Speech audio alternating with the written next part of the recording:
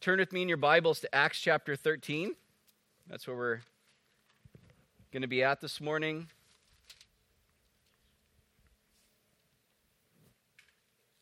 Turn in your Bibles, turn in your Bible app, whatever that looks like for you. Bring your Bible.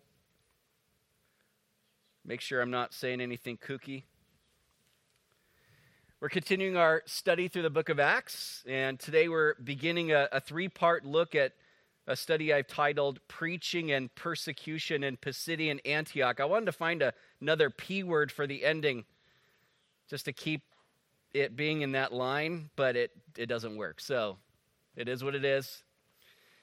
But we're going to be basically taking us through the end of chapter 13. So these three parts will take us through verses 14 through 52.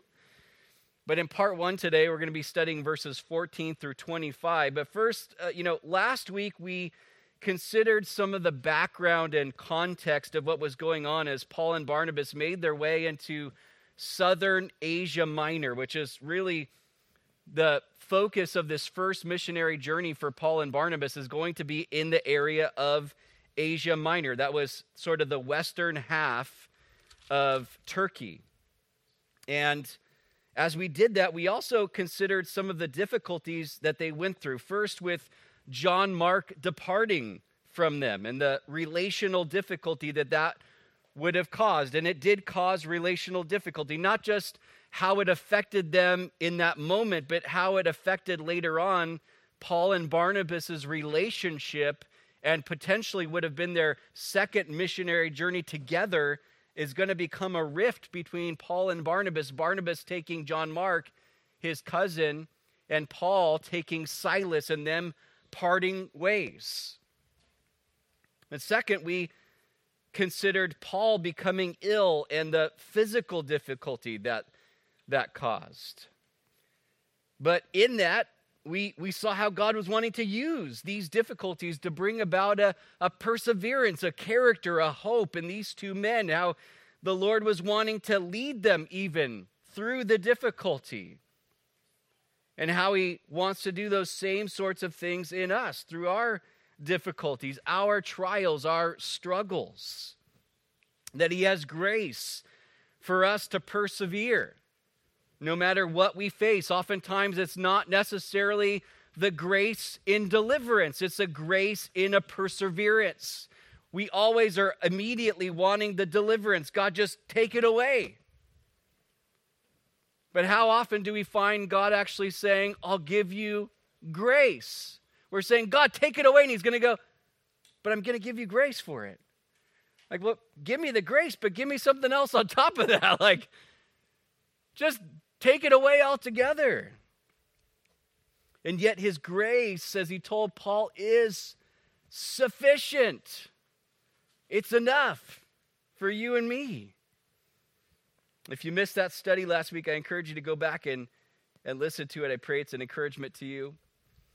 But knowing the difficulty they were facing both relationally and physically, it does give us some greater insight. It gives sort of greater depth and power to what we're going to see as they get into the synagogue in Pisidian Antioch. And Paul stands up to preach, knowing that he was relying heavily upon the grace and power of God in his own weakness as he sought to point these people to Jesus Christ in his preaching. And so with that in mind, again, just some context there, we're going to revisit verses 14 and 15 as we get into our study today. Luke 13, beginning in verse 14, it says, "But when they departed from Perga, they came to Antioch and Pisidia and went into the synagogue on the Sabbath day and sat down.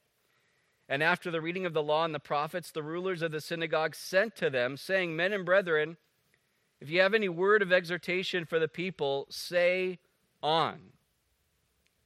Now, even without dealing with physical illness, this journey from Perga to Antioch and Pisidia was a very difficult one. It was, again, over 100 miles of traveling over mountainous terrain up into higher elevation.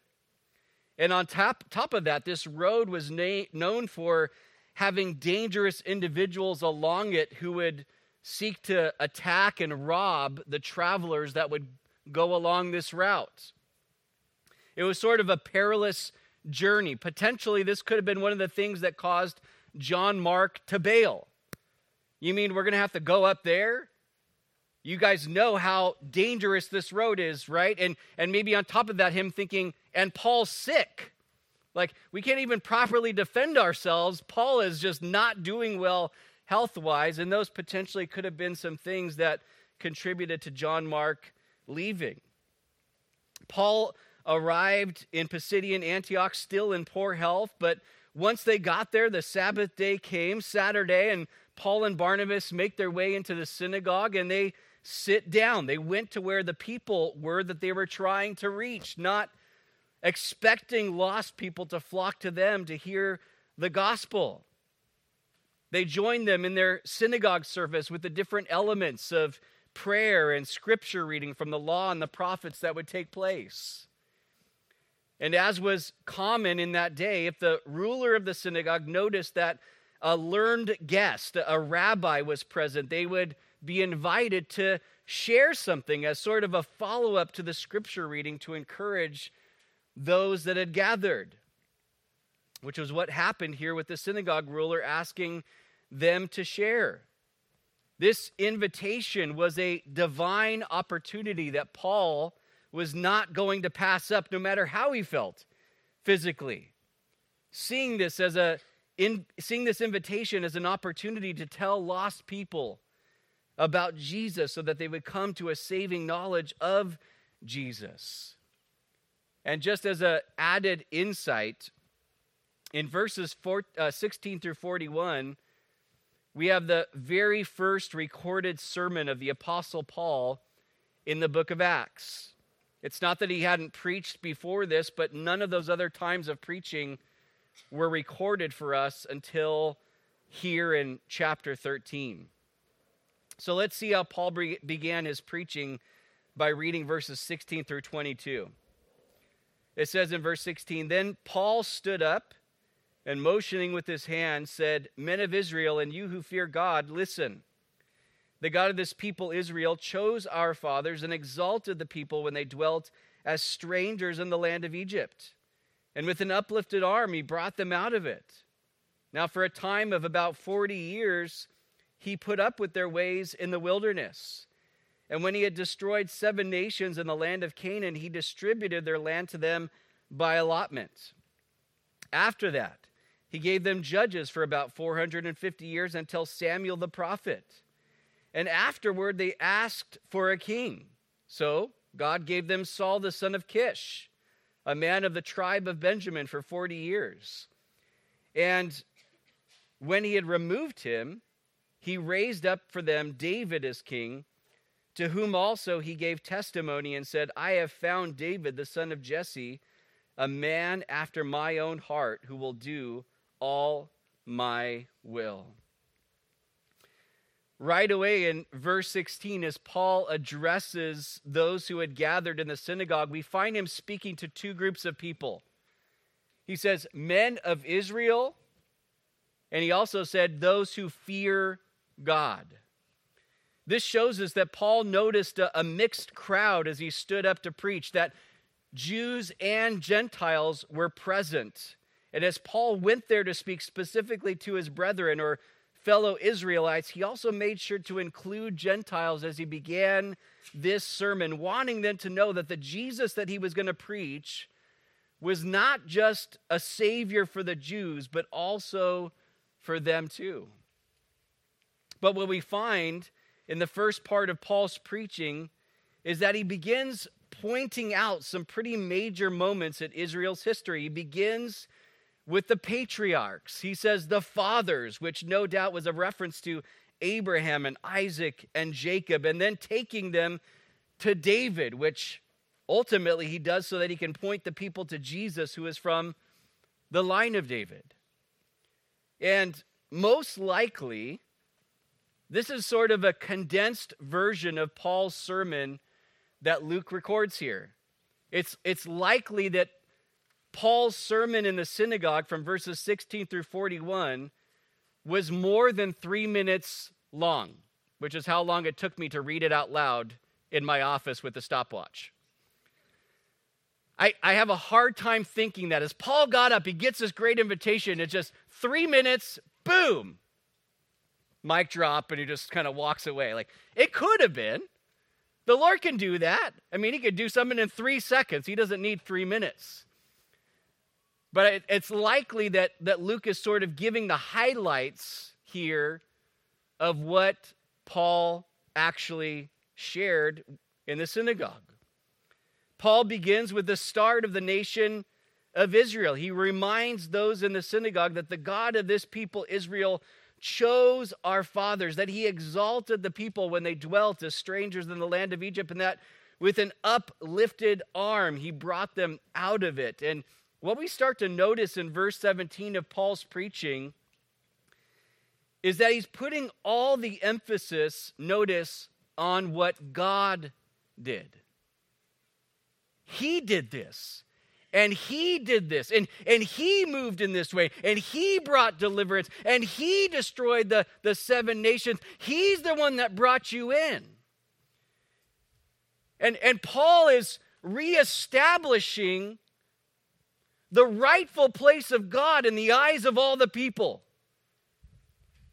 Don't forget, it was God who did all of it. There's these major moments in your life in the history of the nation of Israel, but please don't forget, it was God who did it. He's exalting the power and work of God throughout the nation of Israel's history, which really for us stands out strongly in contrast with what the nation of Israel did and did not do. We get what God did, but as we consider these situations, we also have to, in contrast, go, oh, that's what they did. Not as good. Not so great. This reminded me of what Moses told the people of Israel when they were still wandering through the wilderness in Deuteronomy chapter 7. Check out what Moses said there in Deuteronomy 7, verses 7 through 9. Speaking to the people there, he said, "The Lord did not set his love on you, nor choose you, because you were more in number than any other people, for you were the least of all peoples, but because the Lord loves you." Why did he love you? Why did he choose you? Because he just does. He just loves you. And he goes on to say, and because he would keep the oath which he swore to your fathers, the Lord has brought you out with the mighty hand and redeemed you from the house of bondage, from the hand of Pharaoh, king of Egypt. Therefore, know that the Lord your God, he is God, the faithful God, who keeps covenant and mercy for 1,000 generations with those who love him and keep his commandments. God didn't choose the Israelites because they were great, but because his love for them was great. He didn't deliver them from bondage in Egypt because they were just so, worthy of deliverance, but because he is merciful. And he's a mighty deliverer who had compassion on them. And as Paul said in verse 18, he put up with their ways in the wilderness for about 40 years, not because he owed them something, but because he was patient and gracious and merciful in spite of their constant rebellion and unbelief and complaining against him all of those years. But as Paul continues putting all the emphasis on what God did, he reminds them in verse 19 that it was God who destroyed the 7 nations in the land of Canaan and who distributed their land to them by allotment. These were things that happened after God brought them out of the wilderness as they passed through the Jordan River. The reason the nation of Israel even had a land to call home was because God did all of it. And already we're seeing this strong thread of grace and deliverance that Paul is lifting up as he recounts these powerful moments in Israel's history. But Paul goes on and he reminds them of the time after the death of Joshua where God raised up judges to deliver his people for a span of about 450 years that took them all the way to Samuel the prophet, who is also the final judge of Israel. A span of time in their history that would remind them that God wasn't faithful to them because they were faithful to him, but that in spite of their unfaithfulness and rebellion, he was still faithful and gracious and merciful and patient. This reminds me of what we're told in Judges chapter 2, where we're given basically a preface for the whole book of Judges. Check out what we're told in Judges 2, verses 10 through 22. It says, when all that generation, the generation that was alive during Joshua's life and that succeeded him, when all that generation had been gathered to their fathers, another generation arose after them who did not know the Lord, nor the work which he had done for Israel. Then the children of Israel did evil in the sight of the Lord and served the Baals. And they forsook the Lord God of their fathers who had brought them out of the land of Egypt, and they followed other gods from among the gods of the people who were all around them, and they bowed down to them, and they provoked the Lord to anger. They forsook the Lord and served Baal and the Ashtoreths, and the anger of the Lord was hot against Israel. So he delivered them into the hands of plunderers who despoiled them, and he sold them into the hands of their enemies all around, so that they could no longer stand before their enemies. Wherever they went out, the hand of the Lord was against them for calamity, as the Lord had said and as the Lord had sworn to them, and they were greatly distressed. Nevertheless, the Lord raised up judges who delivered them out of the hand of those who plundered them. And moving on to verse 17, yet they would not listen to their judges, but they played the harlot with other gods and bowed down to them.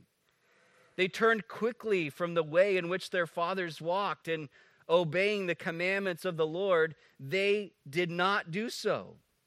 And when the Lord raised up judges for them, the Lord was with the judge and delivered them out of the hand of their enemies all the days of the judge. For the Lord was moved to pity by their groaning because of those who oppressed them and harassed them.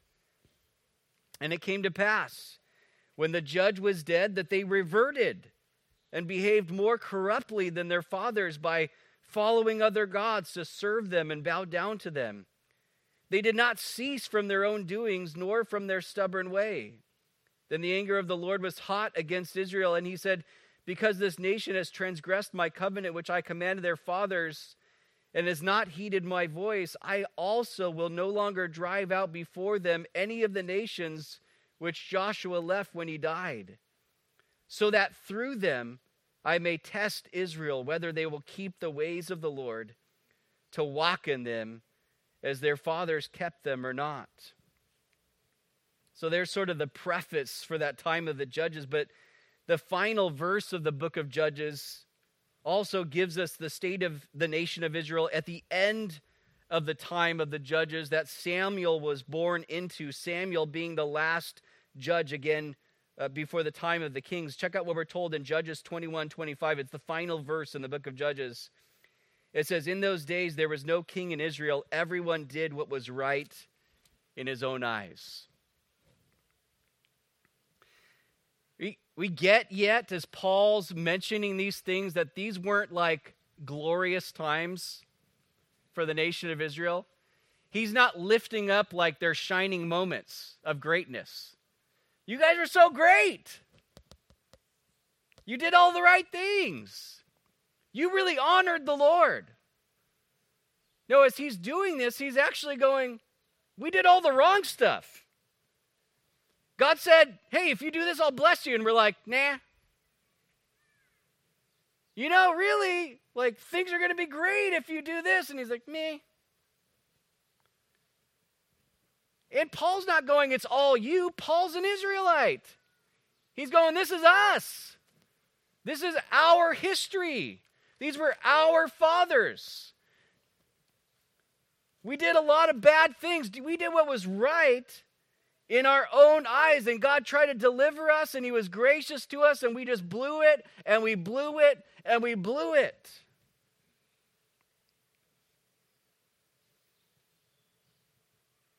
Everyone was doing what was right in their own eyes.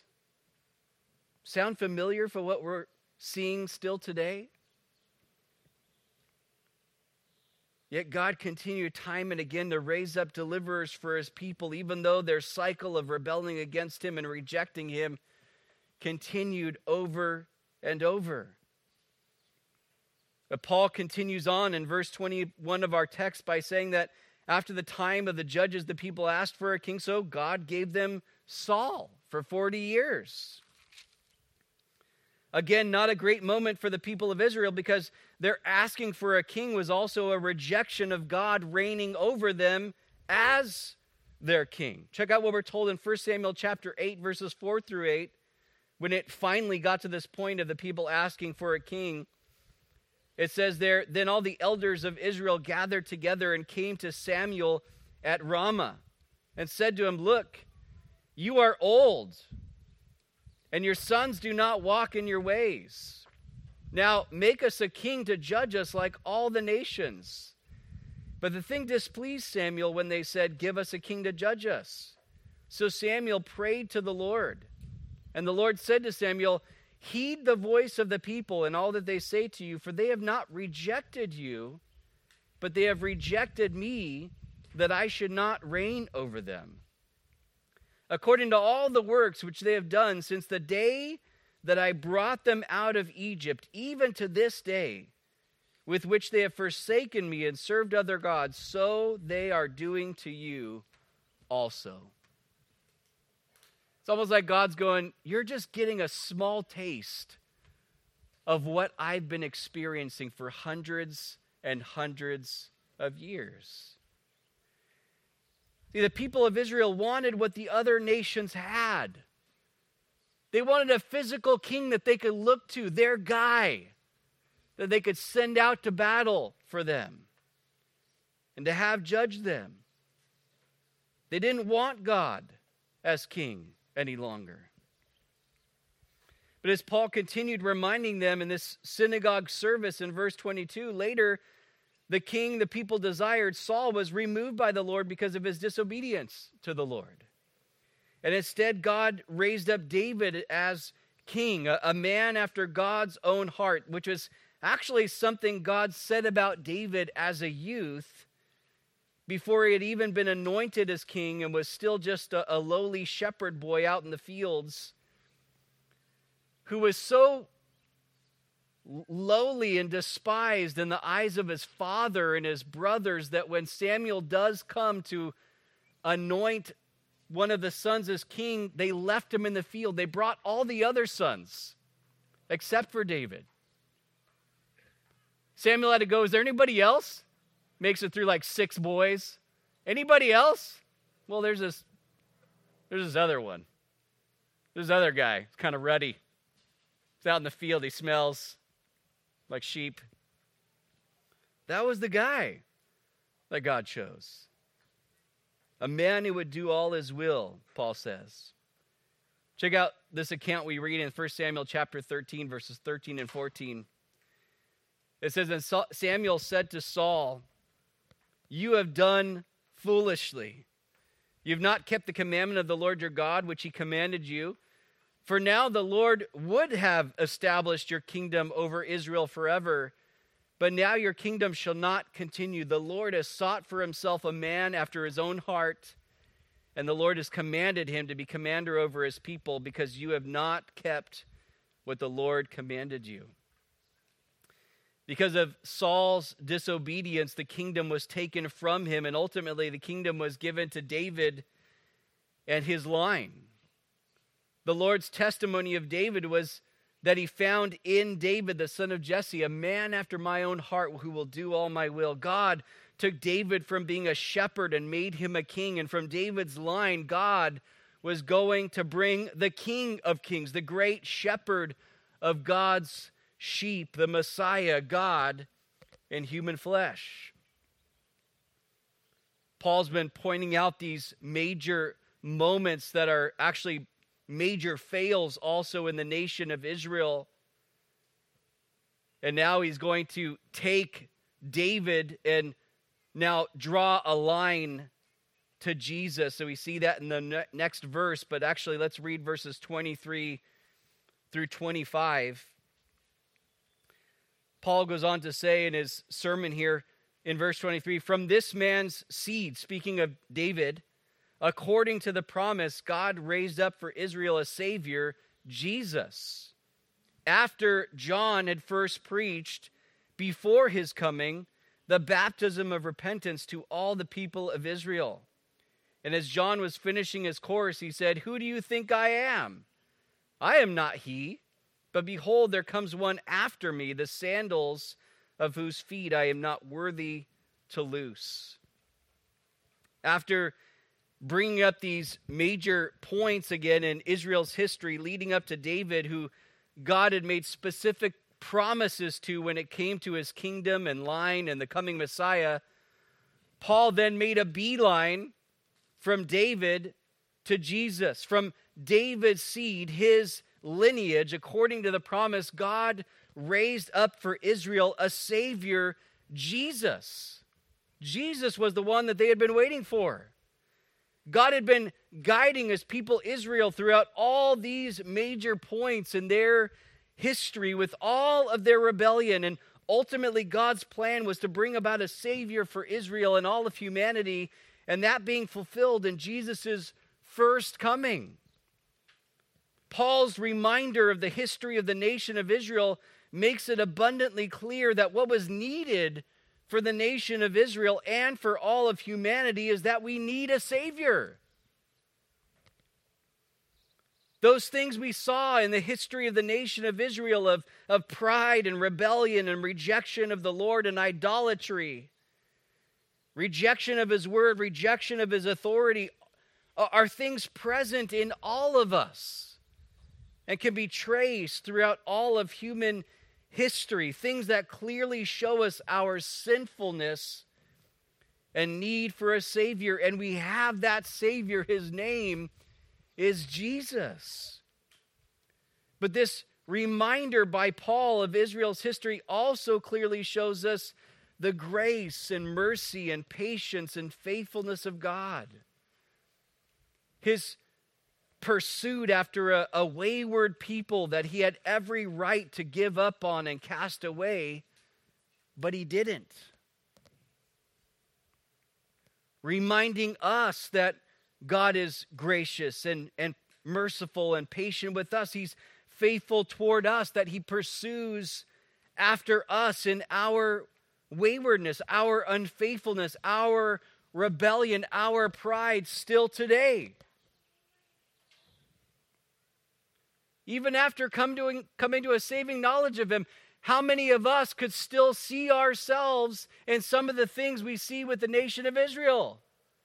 We're like, yeah, I've got some pride. Yeah, I've wandered. I've blown it. I didn't want God to be reigning as king over my life, so I kind of took the reins. I made my own decisions. I blazed my own trail. And yet God has pursued after each of us. His Spirit constantly speaking into the depths of our hearts, reminding us of who our God is.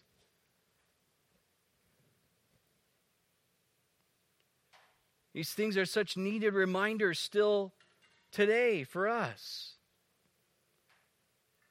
Paul draws this line from David to Jesus, and he's going to really expound upon their need for Jesus and the truth about Jesus in the verses that we'll look at next week. But in verses 24 and 25, he gives another proof that Jesus was the Savior that God raised up by mentioning John the Baptist, who was the forerunner of the Messiah prophesied about in Old Testament Scripture. John's ministry was one of preparation, preparing the hearts of the people for the Messiah, for Jesus. He preached about repentance. He called people to be baptized, to get into the waters as a sign of their repentance, which again was just preparing people's hearts so that when Jesus' time of ministry began, those people would be pointed to Jesus, who alone could provide forgiveness and salvation for them.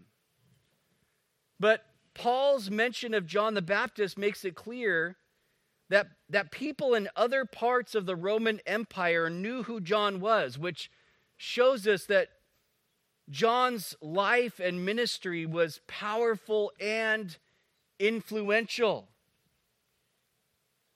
John was considered a prophet by many Jews at the time he was ministering and after his death. Remember in Jesus' final week of his ministry when he was constantly being confronted by the religious leaders,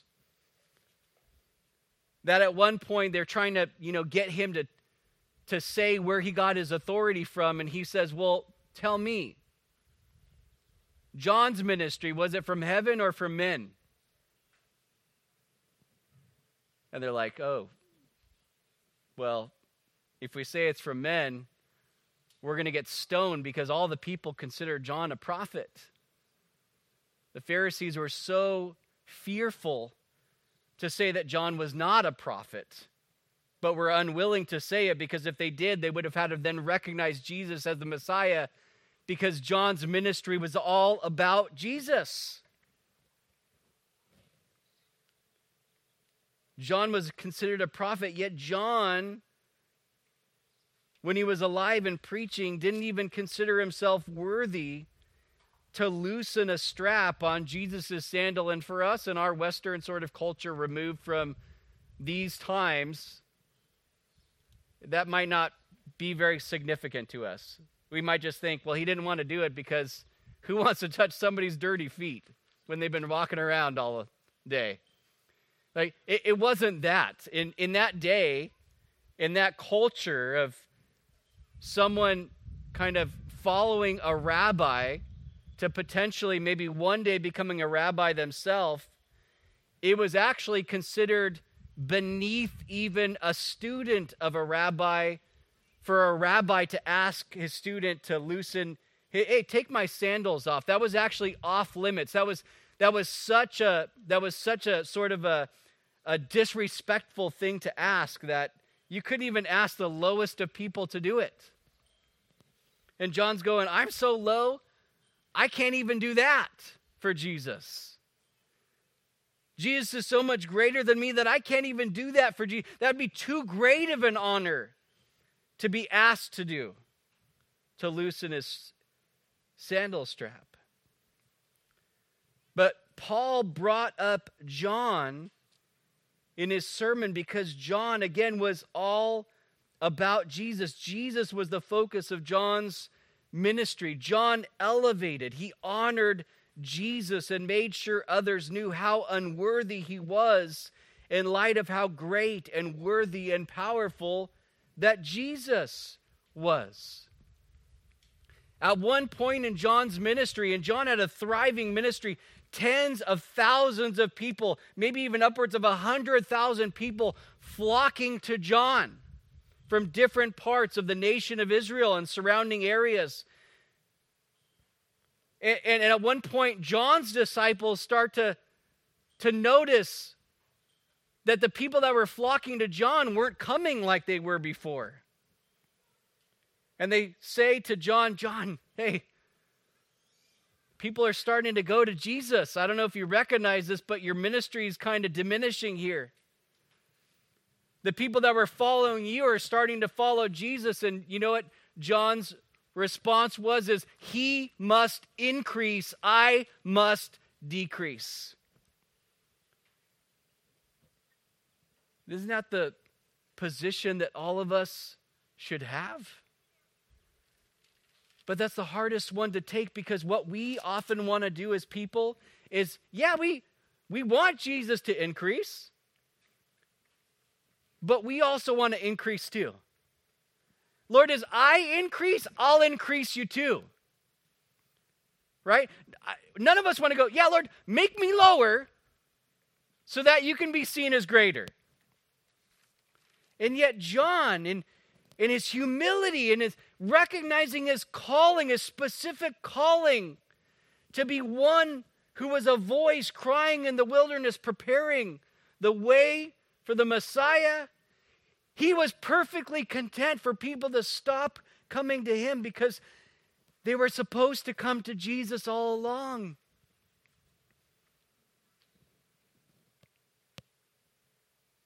John was all about Jesus.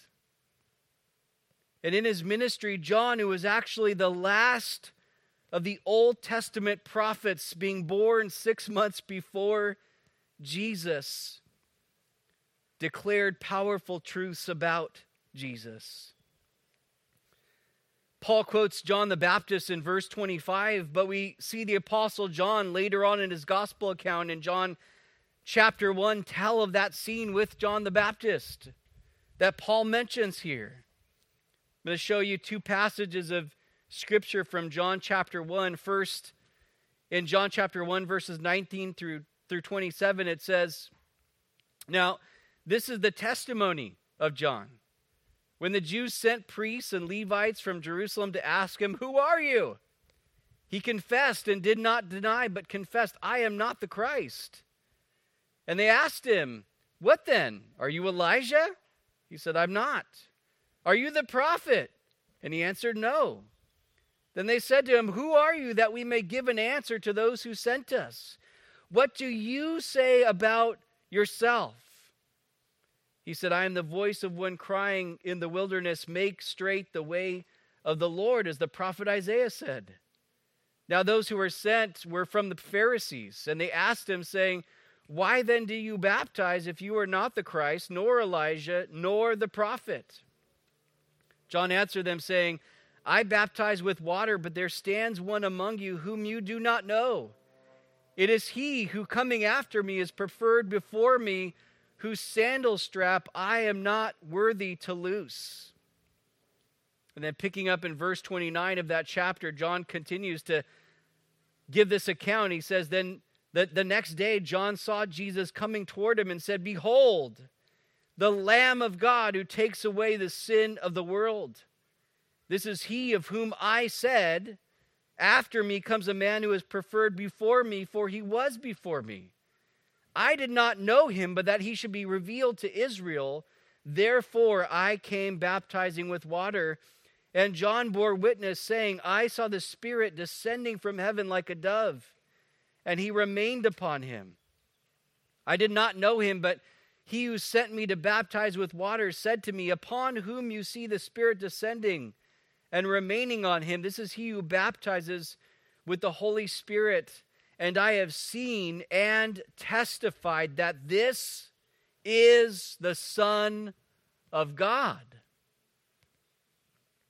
This is John's testimony. What is he saying about Jesus?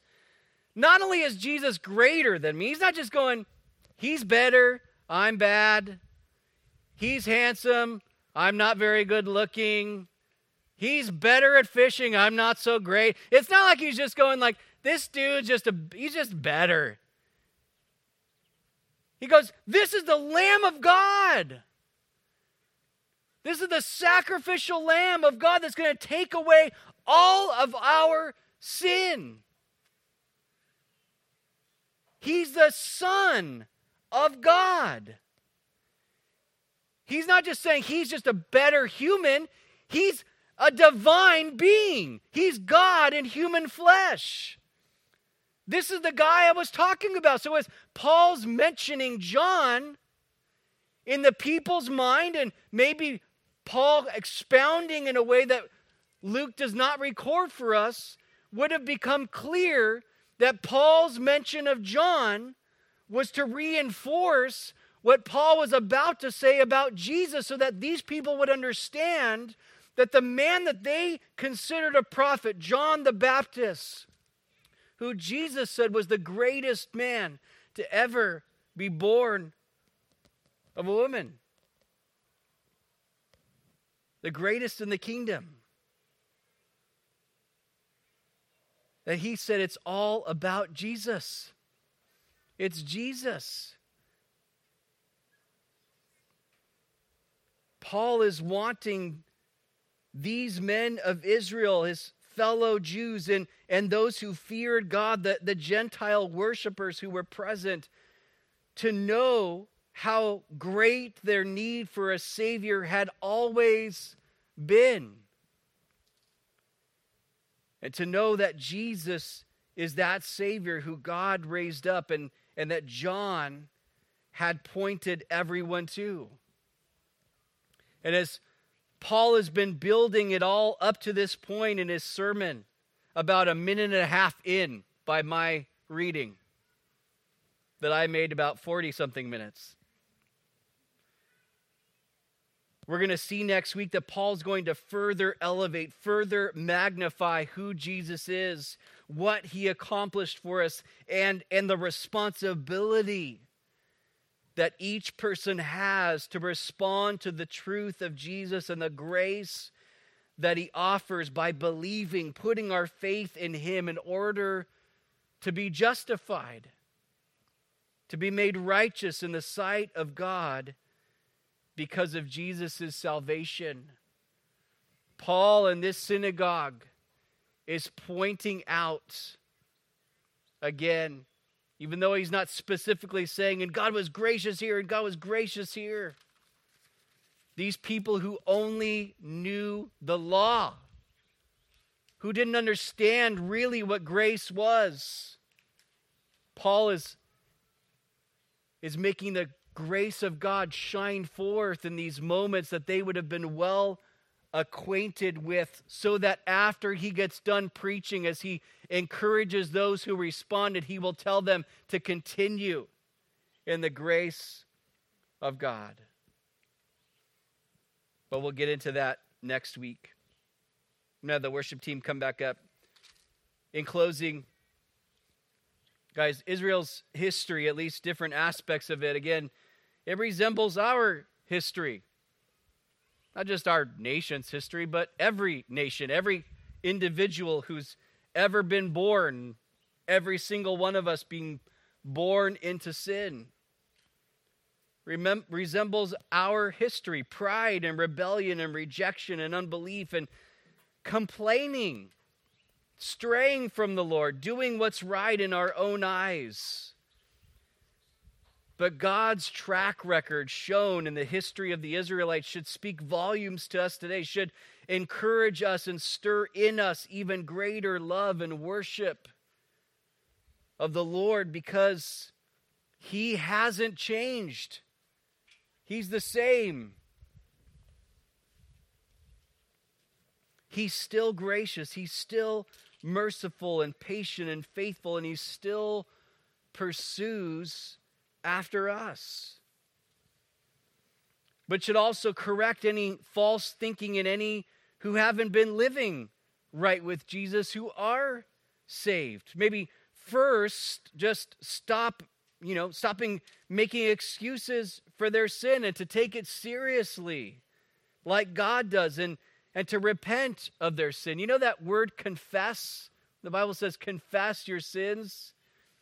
That word confess means to speak the same thing about something as someone else does. So when we confess our sin to the Lord, we're calling our sin what God does. Because sometimes we downplay our sin. Sometimes we try to sweep it under the rug, but it's so important for us to actually say the same thing about sin that God does, and then to turn away from those things. But the second thing I would say with that is that maybe for some, what's needed is to stop listening to the condemnation of the enemy who might be speaking to some that, you know what, God won't take you back because of your failures. Because clearly God is ready to forgive any who will come to him in humility and repentance. That's clear throughout the history of the nation of Israel and how God moved. But look, if you've come today and you don't just first have a personal saving knowledge of Jesus Christ, and by that I mean, you know what, there's not been a point in your life where you came to the Lord in humility and said, God, I'm a sinner.